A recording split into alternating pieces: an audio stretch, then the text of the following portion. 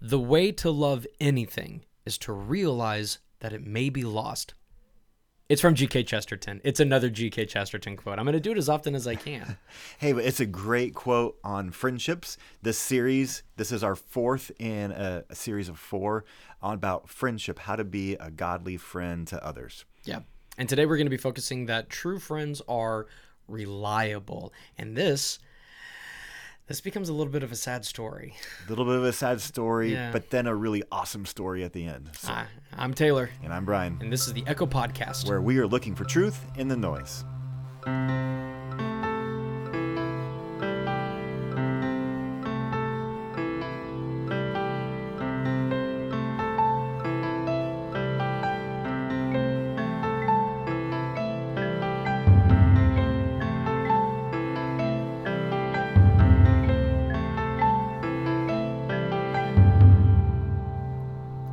Hey, Brian, how are you? I am well. How are you? I'm doing good. I have really been enjoying this series, and that may be kind of weird to say that I'm enjoying what we're doing, but this has been a lot of fun and really, really encouraging and helpful. It's been good for me to review because I need to grow in being a friend to others. But you're a pastor, and you've been a Christian for so long. You mean you haven't nailed down this friendship thing perfectly?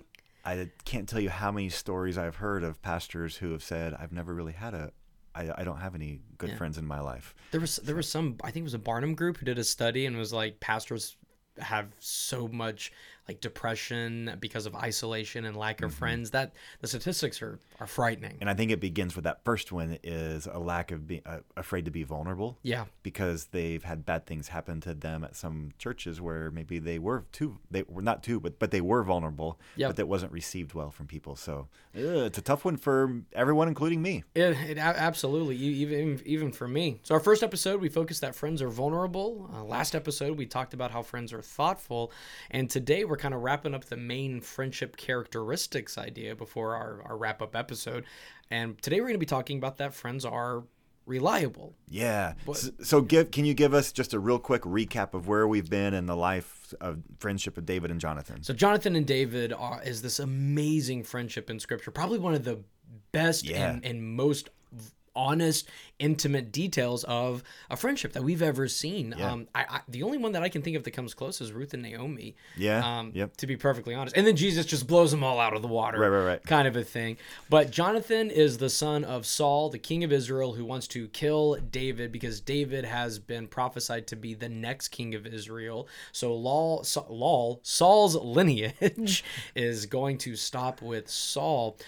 But Jonathan, Saul's son, and David become really, really good friends. And Jonathan defends and protects, looks out for David, the enemy of his father. In the last episode, we talked about how Jonathan listened to David's fears and concerns about his well-being, and that Saul wanted to kill David, and turned out David was telling the truth. So in protection of his friend, they set up a plan, and David is now out and away. And Jonathan has saved his friend's life from his father's jealousy and his wrath. Yeah. And then Saul even tries to kill Jonathan. Right? Good Lord. That's a bad parenting tip. Just rule of thumb, don't try to kill your kids.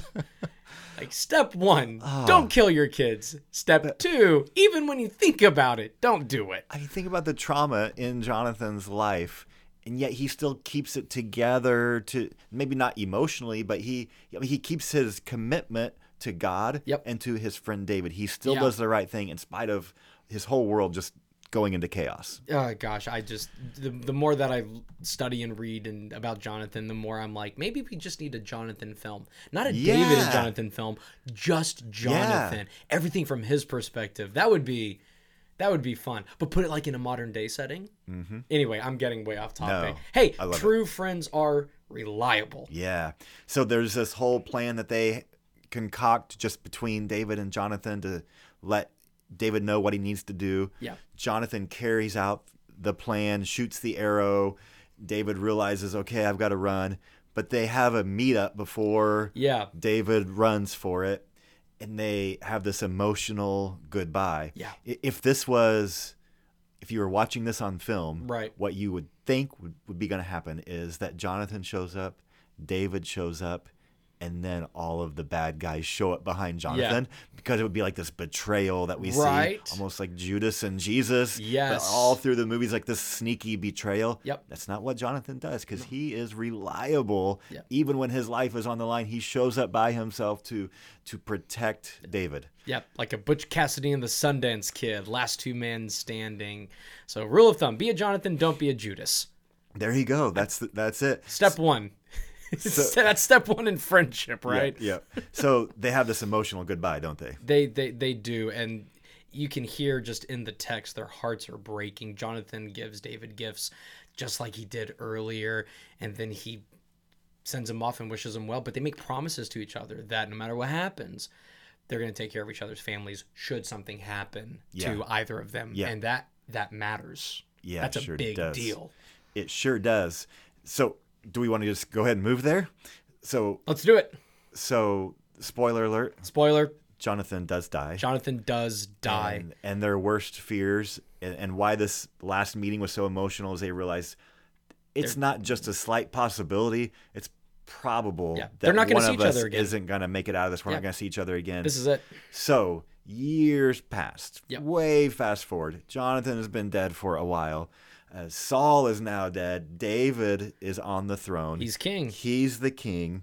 And 2 Samuel 9, I just got to read some of this for you. Yep, go for it. David asked, "Is there anyone still left of the house of Saul to whom I can show kindness for Jonathan's sake?" Oof. So they go and they find Ziba, who has been around for a long time. He knows all of this. And David asks him this, and Ziba answers.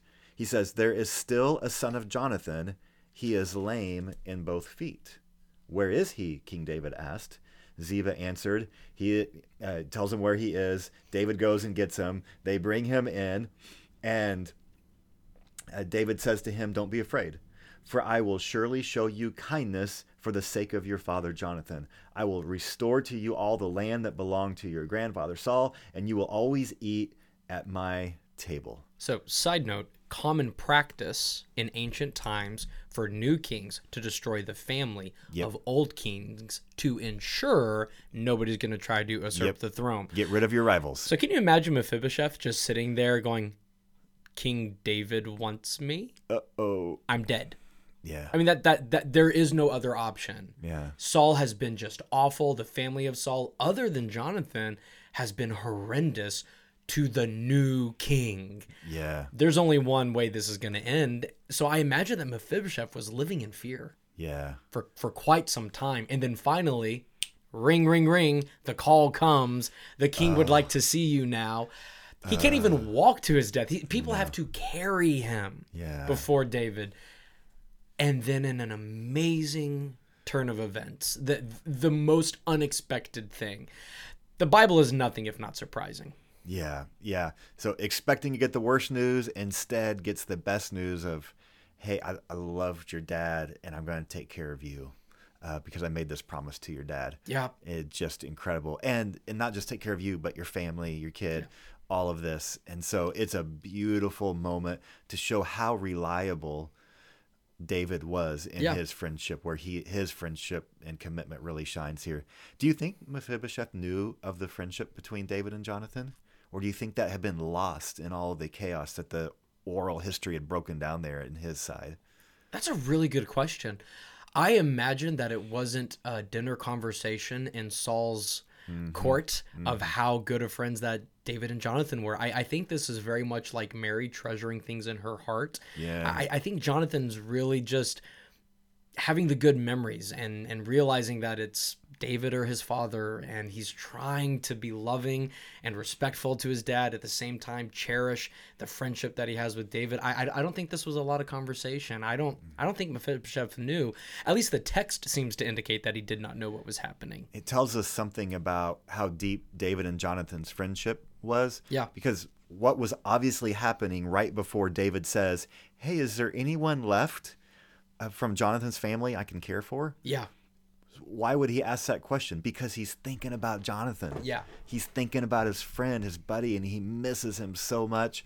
And in the moment of him thinking about him, then he thinks, I wonder if there's any descendants, if there's any kids, anybody that I can care for. And so it just demonstrates again the deepness of their friendship, that he's still thinking about it years later. And one of the things when I talk to people who are in grief about someone, I talked to a father who had lost his son 17 years ago.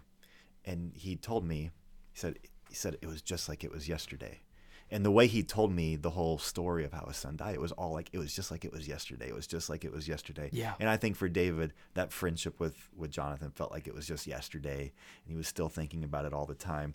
So he was reliable. So maybe what are some ways that we can just think about being reliable friends? I think we keep coming back to this question of not what do you expect from others, with regards to friendship, but what do you expect from yourself? Yeah. And that's such a strange thing to think about in our world, because oftentimes we're critical of others, but we don't give time for self-reflection. We demand certain things from others, but we don't always demand it of ourselves. So Proverbs 17:17 says that a friend loves at all times. That's hard. Yeah. That's tough. Can't we just live with most of the time or some of the time? Yeah. Not all times. Not at all times, because that would take work and dedication and intention. And that means I would have to be vulnerable and thoughtful and reliable. Hey, we've done these. We've covered these. If you haven't, go back and listen to the other podcast episodes. We've been having a great time dealing with all of those things. So are you a reliable friend? That's a good question. Yeah. I'm not asking you, Brian, if you're a reliable friend. I know the answer to it. But do you know the answer to it? Yeah, it's a great question.